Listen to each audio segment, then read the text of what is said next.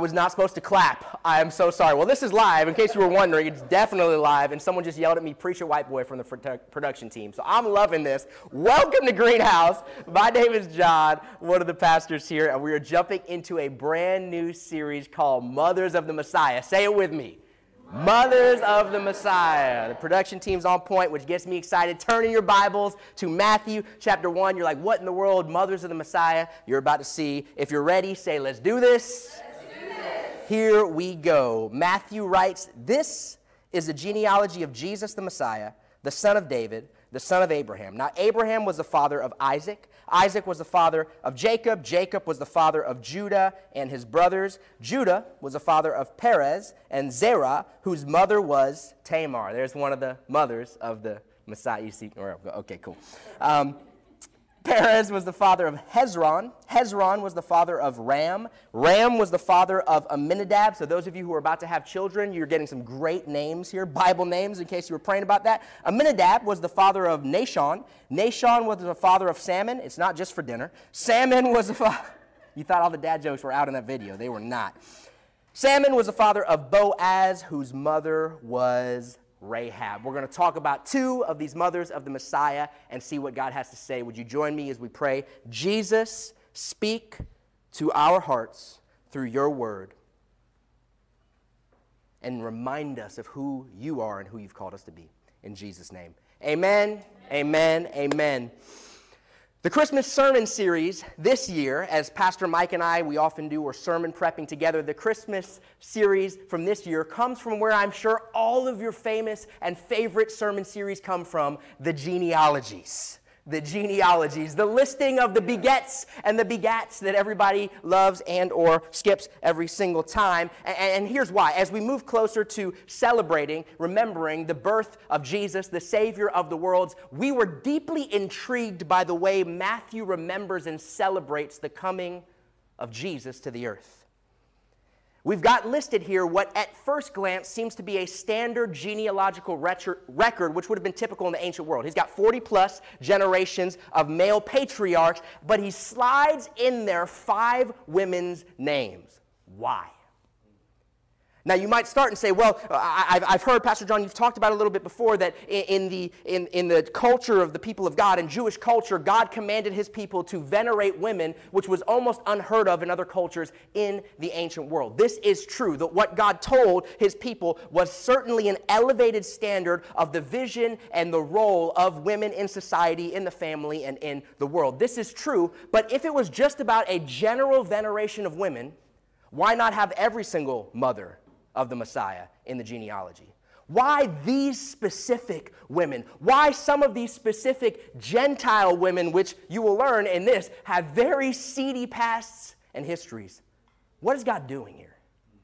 He's doing something profound. See, in the ancient world, genealogies functioned like ancient world resumes. This is how people would know who you were and what you were about. They would have a sense of who you are and what you're about based off of who your relations are, based off of who your families are. And so God, well knowing all of this, chooses to make this genealogy just as it is. Why? And here's my point, and I'm hoping we key in here. Because if we have ears to hear it, what can often seem like a very mundane, strange, boring, if we're being a little bit more circumspect and honest, snooze-inducing genealogical record of ancient peoples with weird names is actually a deeply profound moment where God is revealing something about himself through his resume. I don't want us to miss this, church. If we have ears to hear it, God is showing us who he is and reminding us who we are. Through this genealogy in Matthew, God is revealing something about himself, about his character, and about what it means to be in his family. Are you ready to dive into the mothers of the Messiah? All right, here we go. 2 things about God's family through these first 2 mothers of the Messiah in the genealogical record. The first one is this: God's family operates by grace. Everybody say grace. Say gracia. God's family operates by grace. Now, the first mother of the Messiah that we're introduced to is this woman named Tamar. Tamar comes from Genesis chapter 38. I'm not going to have time to read the whole passage, but I would encourage you to check it out on your own time. I will give us a brief overview so that we're all on the same page. Hold on to your hats, because it's about to get weird. All right. You have been warned. If you've got small children, I'm going to do my best to keep it PC because I know we are all on the interwebs right now. Here is the story of Tamar as is told in Genesis 38. Tamar's father-in-law is a man named Judah. Now, if Judah sounds familiar, if you've ever heard about the Lion of the tribe of Judah, Jesus, right? That's who he is. This is that same Judah. What you might not have known is that Judah is a dirtbag. Judah is a really sketchy character, as we see highlighted in this story. In fact, it is Judah, in the story of Joseph highlighted earlier, that has the idea to sell his brother into slavery. You thought your family had drama. He sells his brother Joseph into slavery, and then to cap it off, he decides that he's going to go and do what God forbid his people to do, and he's going to marry a Canaanite woman. God said, don't marry the foreign nations, not because God doesn't have a heart for ethnos, but because God knew that foreign nations would turn their heart away from God, which they did indeed do. That's Tamar's father-in-law. Now, she has a husband named we are not told much about him, other than he is so wicked that God kills him. I don't know what kind of skeletons you have in your closet and what kind of sketchy stuff you've done in your past, but you're still alive. What does that tell you about Bad, bad dude. So dies. Judah, father-in-law Judah, comes to Tamar and says, hey, listen, I've got another son. His name is Onan, and I want you to have relations. The biblical word no. I want you to sleep with Onan because she did not have children, and then you're going to be able to have future generations. Now, if that feels weird to you, it's because it is a little weird, but in the ancient world, and according to Jewish law and custom, if a woman was a widow, she was almost ensured a bad spot in life. If she did not have future generations or posterity, especially sons, she was going to be in a tough spot. And so it was Jewish tradition and Jewish law for the next in line to take his brother's wife, essentially. And so Onan does this, but Onan, like his brother, is a very sketchy character. Goodness gracious. Last week I had to talk about eunuchs in service. Now I got to talk about this. Onan, preach it, yeah. Whew. Onan decides to engage in adult actions with his brother's wife in a way that he can ensure that she does not bear children. I'm going to go ahead and leave it right there, okay? Adults, you're tracking with me, right? And so he does this like very shady act over and over, and eventually God is so fed up with it that God kills him too. If you needed to know, like, don't mess with widows is like the story there. Like, it says God is defender of widows and orphans. Like, don't mess with the widows because God might kill you. You can take that one to the bank. That one was for free. So that goes down. Tamar is obviously, you talk about a dysfunctional family. So Judah, the father-in-law, comes back. He's like, okay. I know it didn't work out with son number 1 or son number 2, but my third son, I know he's kind of young right now, but when he gets older, I'll give him to you as a husband. And the son gets older, and Judah does not come through on his promise, and so Tamar takes matters into her own hands. This is the Bible, by the way. I'm not making this story up. Tamar takes matters into her own hands, deceives Judah, dresses up as a prostitute, and seduces him, and ends up getting impregnated by her father-in-law, Judah. I don't know the ramifications. Is that technically incest? I don't really know. Welcome to this story. Why have I had to preach this the last 2 weeks? Holy Spirit, help me. So she gets pregnant. Eventually, someone comes to Judah, her father-in-law, and says, hey, Tamar, your daughter-in-law, she's been a prostitute, and now she's pregnant. And he says, well, that's it. We're going to have to put her to death. And what he did not realize is that he was actually the father. This is like Jerry Springer in the ancient world. And so she had gotten from him his staff and his seal, basically symbolic of his name. And when he sends to put her to death, she says, oh, by the way, the father of the baby is the person whose seal and whose staff this is. And he realizes, oh, snap, I'm the daddy. Let's go ahead and leave her alone, and the story ends. That is the story of Tamar. And we don't hear from her again. She is seemingly forgotten in the biblical account until she drops in Matthew chapter 1, the genealogy of Jesus the Messiah. What in the world? What in the world is happening here? Why is Tamar in here? Are you tracking with me? Like, why is Tamar in here, and what is God saying? Because obviously, there's a point here. Tamar is wronged. I don't have all the time to get into all the nuances, but Tamar is deeply and unjustly treated, and then she deceptively takes matters into her own hands and makes it into the genealogy. Let me just pause for a second to tell you what the Bible is not saying here. This is not a prescriptive story of a recipe for success, okay? So any of you students that are like, sweet, I just got to go be a prostitute, and then I'm going to make it into the genealogy of Jesus. No, do not do that. Please, let's read this with the proper hermeneutics. This is not telling you what we should do. This is not prescriptive theology here telling us what we should do. So what in the world is it? It's not a roadmap to success. In fact, we see the ramifications of this dysfunction and deception playing out for generations to come. In the scriptures, it says that God will visit the sins of the fathers to the third and fourth generation. What we see in the story of Tamar is generations of deceptions passed down throughout the ages. Parents, take note on this one. You are not just living for yourself. Your future generations are going to reap the benefits, rewards, or dysfunction of your decisions. Whew! Check it. Jacob deceived his father Isaac to get his firstborn blessing.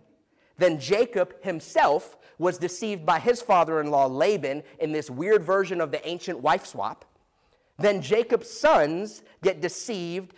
Jacob's sons deceive him, and they murder and they sell off Joseph. And now Jacob's son Judah deceives and is deceived by Tamar. And you thought your family had drama. You're like, all right, Pastor John, so why? Why is Tamar included?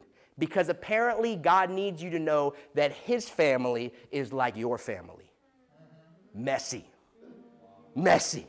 We've all got that family member, right? Everybody's got that uncle, got that aunt, all right? Mine showed up to our wedding in a shepherd costume, right? Maybe you are that uncle or that aunt or that family member, right? We've all got this messy nature. Family is messy. Check this. Do not miss this. Family is messy. But when it comes to family, you're in because you're in. Not because you deserve it. Not because you've earned the family name. You get the family name because you get the family name. And what God is trying to reiterate through the story of Tamar is that his family is entered into by grace. Tamar clearly does not make it into the genealogy of Jesus on her great merits or exemplary character, because God's family is not a meritocracy. God's family is entered into by grace. Total, undeserved grace of God. Here's the encouragement and reminder, and I need us to catch this morning. If you're watching me online, if you're tuning in with me, if you're on your phone, wherever you're at, check this out. Here's what we need to be reminded of. That no matter how big the mess, Tamar's story, her family history, you want to talk about family trauma and drama, goodness gracious. And yet we see that no matter how big the mess, how twisted the story, nothing is stronger than the grace of God. I need you to hear this. No matter how big the mess and how twisted the story, nothing is bigger than the grace of God. God's family operates by grace. By grace. Maybe you've been coming to Greenhouse for a little while and you're watching online and you're just like, man, I hear you, Pastor John, and man, I'm so motivated. Like, once I get my stuff together, once I get my life together, once I clean myself up, man, I love it. I'm all in. That's not how it works. We can never clean ourselves up enough. We can never get right enough. Tamar can never be good enough. All we like Tamars have gone astray. Maybe you didn't do all the stuff she did, hopefully, but we all have baggage in our lives. We enter into God's family by grace. You don't need to earn it. You just need to come home. Because God's family is what you were made for. I had a conversation with a guy a few weeks ago, and man, it just reminded me why I do this. I didn't have grand ambitions to be some professional Christian and be a pastor. And I just jumped in because Jesus said, son, this is what I want you to do. And I said, sir, yes, sir. And I was talking to a guy, and he said, hey, man, I just wanted to stop and say something to you. So a couple months ago, somebody from the church just happened to run into him. Basically, they were out doing their thing, and they felt like God prompted their heart to go and speak to this stranger. And they started speaking to this stranger, and lo and behold, this stranger hadn't wanted to be around God or church in over 2 decades, but But they struck up a friendship, he said, and that friendship turned into me coming to church. And after coming to church, I opened my heart to Jesus, and I gave my life to Jesus, and I got baptized. And my wife and I, our marriage was on the rocks. We were on the verge of divorce at that very moment. And God's now restored our marriage. And our marriage is better than anything I could have imagined. And now I'm following Jesus, and my wife wants to follow Jesus, and my kids are following Jesus. This happened, friends, in the last few months, right here at Greenhouse. He said, and I just wanted to say thank you. Yeah. I'm like, bro, that's amazing. I know you're not, it's not, I couldn't do that, right? He's like, I know, I'm still like getting a feel for the church thing. I know it's God, but like you guys, I'm like, you're right. It's God through you guys. And I said, you know what? It's not just that God has done some incredible things in your life and in your family. He's going to use you to see those same incredible things in other people. He's like, what do you mean? I said, bro, you know what kind of a punk I was before Jesus? I said, I was doing drugs. I was an idiot, hard-headed, running my life into the ground, and Jesus rescued me, and now he's using me to help rescue others, and he's going to do the same thing in you. This week, he got to lead one of his coworkers to the Lord. This week. He's like, oh, it's true. I'm like, it's true. It's all true. God's family operates by grace, and he's inviting you into his family and into his story, check this, not because of your goodness, but because of his grace. And when it comes to this first mother of the Messiah, Tamar, God took a Tamar who had been wrongfully and unjustly treated, who had been overlooked and intentionally forgotten on earth, but she was not forgotten in heaven, and God saw her and he named her forever into the genealogy of the Messiah, letting her and you and I know for all time there's room for you in his family. God's family operates by grace. Come on, somebody. That's good news. That's good news. You're like, great, Pastor John. That's awesome. You seem very excited. I think you spit in the camera 3 times. How do we access this amazing grace? Great question. If point number 1 is God's family operates by grace, point number 2 is God's family operates by grace through faith. Thank you, JC. Grace through faith. The second mother of the Messiah that we're introduced to is a woman named Rahab. And if the first story was colorful, we'll just continue in that trajectory. Rahab is a Gentile former prostitute. Okay, this is who Rahab is, listed in the genealogy of Jesus. Not only would it be wildly uncommon to have women listed in what was almost exclusively a patriarchal genealogy, but this is a Gentile woman. Unheard of. Not only is she a Gentile woman, she is a Gentile former prostitute. What in the world is God doing? Let's look at it. The story of Rahab comes to us from Joshua chapter 2. I encourage you to read it and go through it on your own. Maybe Genesis 38 and Joshua chapter 2 is going to be your reading for this week as you dig more deeply into the story. But I'll summarize it so we're all on the same page. God's people are moving through the promised land. He has promised them this land. And basically, as they encounter different cities and people groups and territories, some of them surrender peacefully. Some of them choose to fight. Now, Rahab is a prostitute living in the walled city of Jericho. In fact, we find out that she is living kind of right there on the wall in the midst of this busy city center. And Jericho, as this walled city would be, they choose not to surrender, but to fight. Joshua is instructed by the Lord to send out 2 spies into Jericho, sort of get a sense of the lay of the land and what's happening. These 2 spies go in, and they end up finding lodging at Rahab, the prostitute's house. They're there, they're hiding out, and what we find is that the people all around, the people of Jericho and the other ancient world peoples, have heard about this God of Israel, this God of Abraham and Isaac and Jacob. They've heard the stories, and she's like, listen, here's what's happening, and everyone's kind of heard about you. And this is what she says. She said, listen, I know it's not just that Rahab hears the story, Rahab believes. She says, we've heard about your God. She says this, and I know that your God is the God of all of the heavens and all of the earth. She says, here's what I want you to do. The king had basically found out that these spies were there, and he was like, hey, he sends word to Rahab, hey, tell me where the spies are. We want to take them and, take them out, and so Rahab says, listen, if you will spare my life and the life of my family, I'm going to hide you and protect you and let you go because I know God is going to give you the city. She says, but if I do this, I need you to spare my life. And so they make an agreement. She hides the spies, send the king's men on a sort of a wild goose chase, and they basically tell her, listen, God has seen what you've done, and we are going to honor this commitment and agreement. Here's what we need you to do. She's going to let them down from the window in her home, which is right there on the wall. She says, go run and hide in the forest for a couple days, and then you'll be fine. They say to her, okay, that sounds good. Tie this scarlet thread, this scarlet fabric from your window, and if you do this, make sure all of your family members and all of your household is inside of your home, and when we invade and when God gives us the land, no one in your family will be hurt. But if you don't do that, it's on you.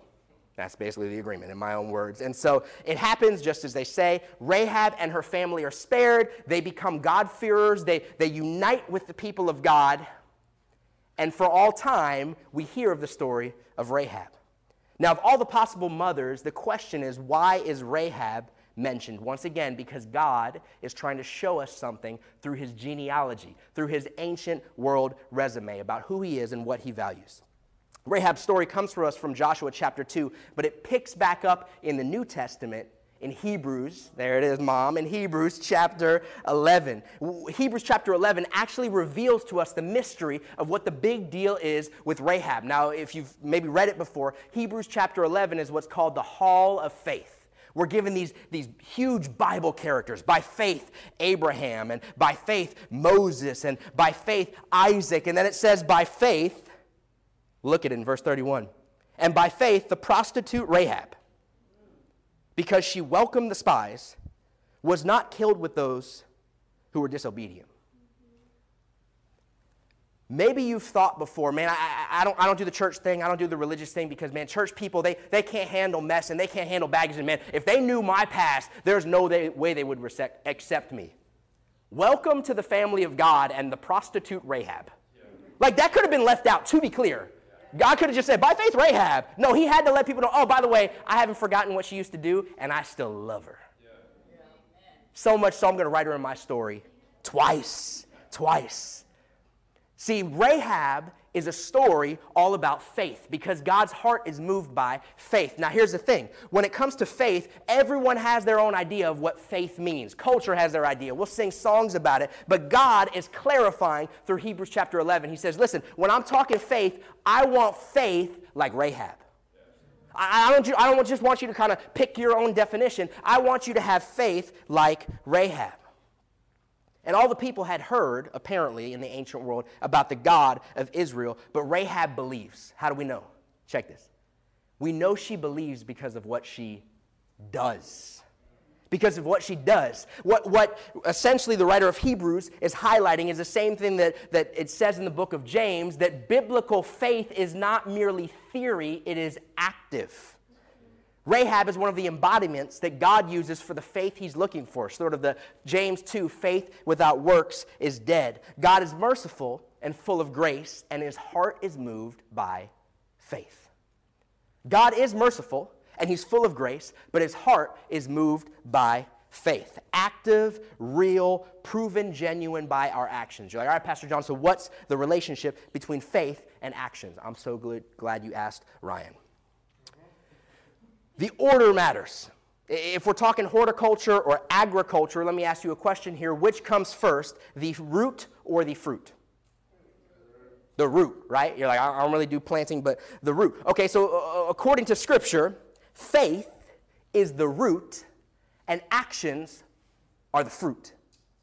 Faith is the root and actions are the fruit, which means if your faith is alive, you'll inevitably have both the root and the fruit. But the starting point, the beginning of it all, is a root of genuine living faith. And God's family operates by grace through faith. Let me ask you a question. When is the last time you did a fruit test to determine your root health? This is great. If you're watching with a bunch of people, maybe some friends from microchurch, this would be a great question to dialogue on when the service is over. When's the last time you did a fruit test to determine your root health? You're like, what in the world's a fruit test? All right, good question. Fair. Asking questions like, how does the fruit of the Spirit look in your real life? Not your church life, not your bless God, I'm talking about your real, like the life right now, when you're having church right there in your room and may or may not have just screamed at your kids, right? How does the fruit of the Spirit look in your real life? When you're stuck in traffic, when your boss is unloading on you, how does the fruit look in your real life? Is it abundantly present? Is it increasing more and more? Or is it decreasing less and less? Do a fruit test. How does the fruit of your time break down? If you looked at your time, if someone looked from the outside, is it a little bit of God time and a lot of bit of you time? If someone looked from the outside, would they clearly see, man, this person must love God because God clearly gets the first fruits of their time? Number 3, how does the fruit of your spending add up? If someone looked at your financial decisions from the outside, if they got up from 30,000 feet and got an overview of it, would it show a love for God and an abundantly clear laying up of treasures in heaven? Or is it much more focused of the comforts of earth?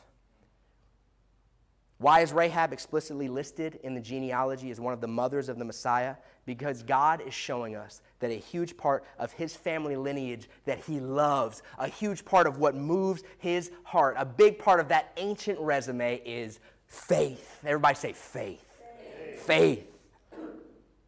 And I'm so encouraged looking at these first 2 mothers of the Messiah to be reminded that God is not afraid to highlight messy people. Can I get an amen and thank God? God is not afraid to highlight messy people because that's us. But through these mothers, he's showing us what moves his heart. And it's not perfection and it's not performance. It is grace and faith. Here's the application point. And I'd encourage you to break this down. You could talk more in the chats after service. You could talk more if you're watching with your family or if you're watching with some people from Microchurch. Today, I want us to hear, to receive, and to respond. I want us to start by receiving his grace. It all begins by receiving his grace, unmerited, undeserved, in spite of your mess, in spite of your sin, in spite of your failure, and in spite of your credentials. If you've got a heart of humility, do not miss this. This is unique to the way of Jesus. When we talk about different faiths, well, all faiths are pretty much the same. They're pretty much saying the same things. In regard to moral code, sure. In regard to the grace of God, no one has it like Jesus. If you have, check this, if you have a heart of humility, you've got a seat at the table. This is what God is showing us through the genealogy of Jesus. Jesus the Messiah, if you've got a heart of humility and you're willing to repent, you've got a seat at the table in his family, in his story. Amen. Man. You're like, what do I do? You say yes. You turn and you say, well, if you'll take me, I'm in. It's astounding. Number 1, we receive his grace, and then we respond by faith. We respond by faith. James reminds us that faith without works is dead. This week, I'd encourage you to do a fruit test. Take a look and say, man, does the root of my faith, evidenced by the fruit of my life, show that it is alive and vibrant, or is it maybe dying or dead? It's a gut check. In case you're wondering, it's deeply biblical. Paul says this in 2 Corinthians. He says, man, examine yourself as to whether you're in the faith. Test yourself. Why? Because God's trying to shame you? Heaven, no. Because he loves you. And he's like, listen, I want you to know now. Why? Because if you know now, you can make changes.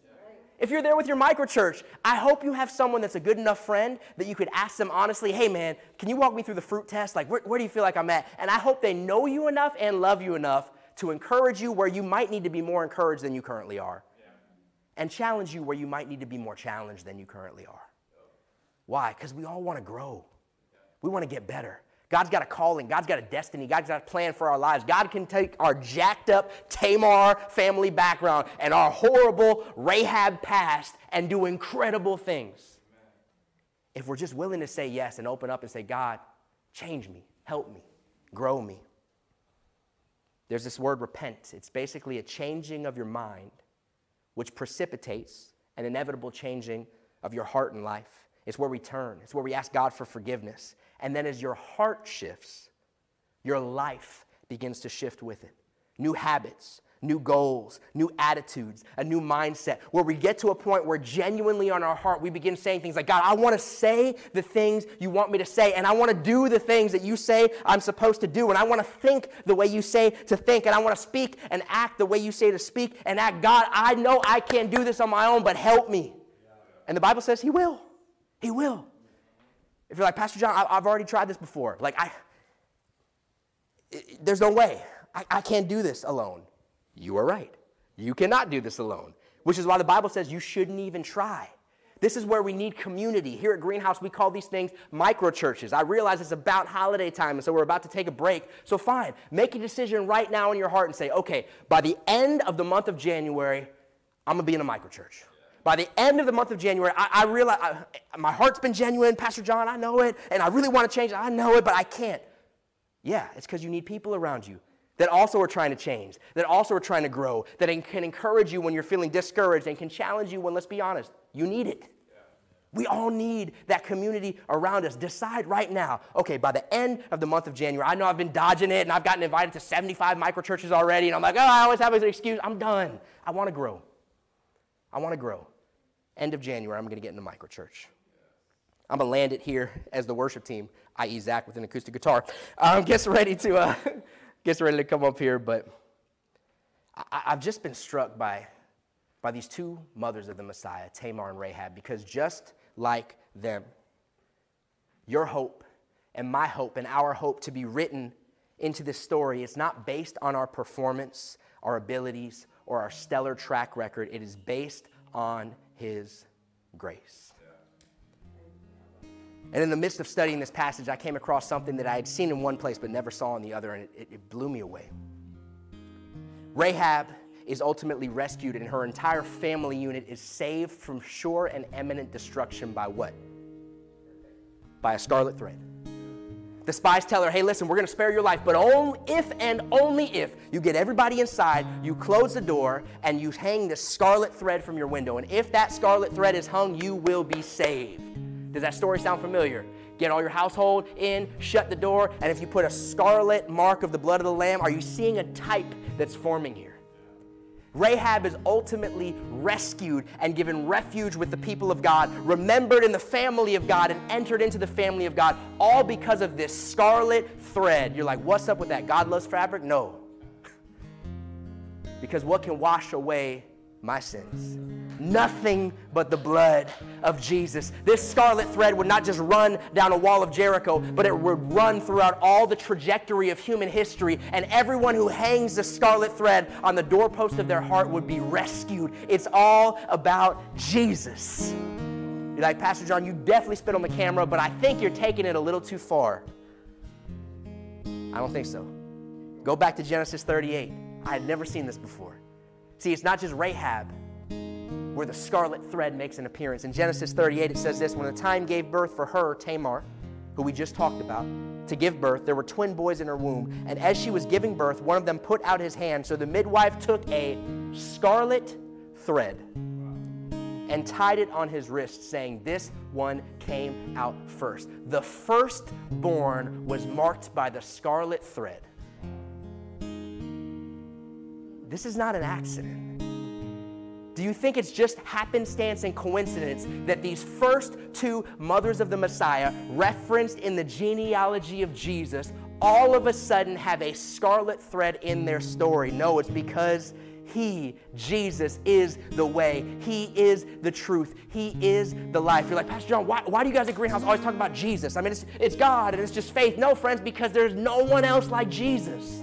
He is uniquely holy, sovereign, and set apart. He is the way and the truth and the life. It's Jesus. It's always been Jesus. It's always been about Jesus. And Tamar is all about Jesus. And Ruth and Rahab and all these mothers of the Messiah, it's all about Jesus. He is the hope of nations, and He is the hope of your soul.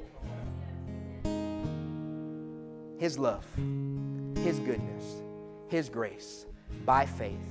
And if you have ears to hear it this morning, He wants to do something incredible in your life. Why don't you join me as we pray?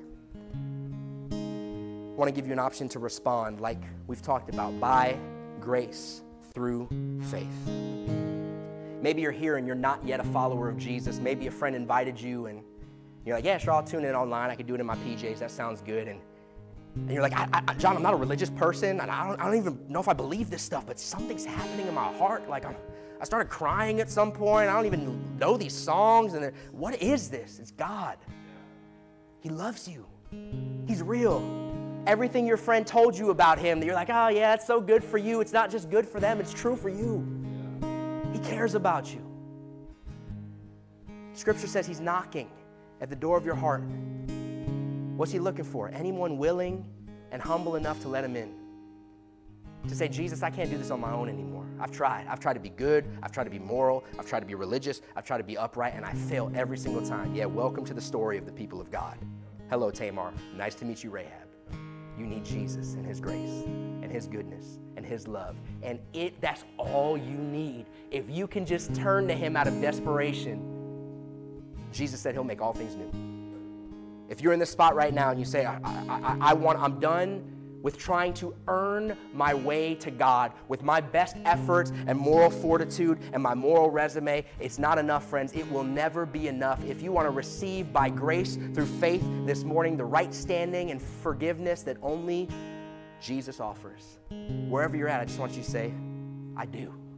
You just look up to heaven and say, I do. I receive it. Jesus, you're the Lord. You're the King. You're the CEO. Help me. Forgive me. Change me. I don't even know what words to say, but yes, I'm in. I'm in. You can reach out to the friend who invited you, and I encourage you to do that. Even before, as soon as this broadcast is over, text the friend who invited you. Say, hey, God's doing something. Can we talk?